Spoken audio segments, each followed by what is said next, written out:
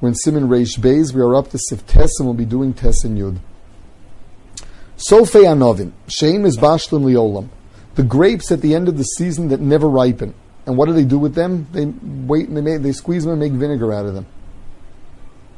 V'chein al hanovlos, as well as on novlos, and there are two pshatim. The Mechaber says, Shem tmorim shebishlam, these are dates, shebishlam v'sarfa machom. These are dates that didn't ripen, instead the sun dried and ripened them. V'yavshu, and they dried, mavarach shakol. These do not get a bar priya eitz, they get a bracha v'shakol. Now, the Mishnah Brura brings down that the reason why Sofei Te'enim get a shakol is because since they're made for vinegar, it's no better than the vinegar that it's made for, and vinegar is shakol. In the case of the novlos, which is the dates that will not ripen, this is considered the sun burning down on them is considered a shinu legreyasa, and it makes it go all the way to shakol. Now, some say that these are dates that grow on the tree that never really ripen, and what you have to do is put them in the ground, in warm karka, warm ground, and let them ripen there. Now, the Mishnah Berurah brings down the lechem chamudus ashita that once they ripen underground, you say an eitz, and he says the pashtus is that even after they ripen, the halacha will be that its bracha is not bar priya eitz.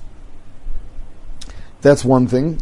Now, in the shita that says that we're dealing with these dates that don't ripen, as well as the sofei novim at the end of the season, these are considered peros gruin. This is a new category, bad fruits, and the halacha is that its bracha is going to be shakol on it.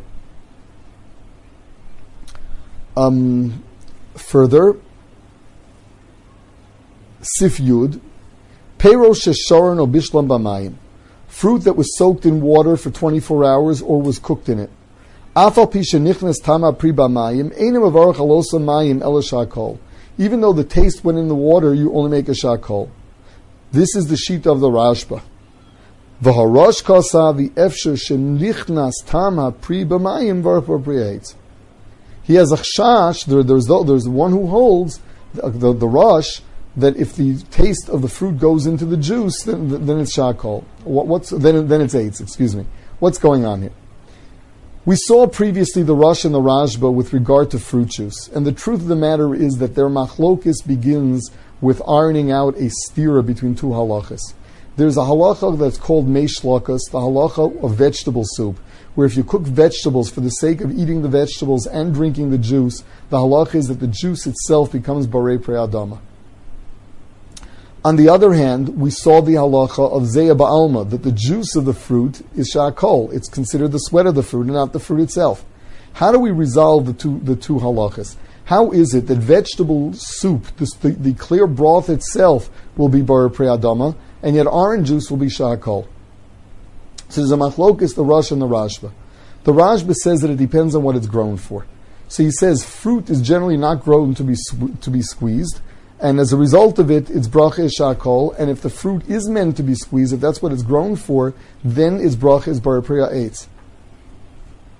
That is when you're dealing with something that is squeezed. In something that is cooked, according to the Rashba, the reason why the halach would be that it would be shakol, because it's not, the normal thing is not to go make fruit soup out of fruit. It is not the done thing. It wasn't grown for that purpose, and therefore its bracha is shakol. According to the Rosh, the reasoning is totally different. According to the Rosh, the reason why when you make a soup, why mei shlokos is bar pri adama as opposed to the juice of the fruit, the Rosh holds that the flavor of the fruit itself goes into the food that you cooked it with. Not so in the case of squeezing. That's the taste of whatever other ingredients you have inside the fruit. So lamaisa, we have a machlokas like this. According to the Rosh, cooking will make it eitz or adama, whereas soaking or soaking for 24 hours, whereas the fruit juice is considered the sweat of the fruit, and only gets a shakol. According to the Rashba, what it all depends on is if it's normal. a fruit that is grown for its juice is Borei Priya Eitz. Whereas, if it's not grown for that purpose, and it's squeezed, the Rashba would say that its bracha there is shakol. So one more time.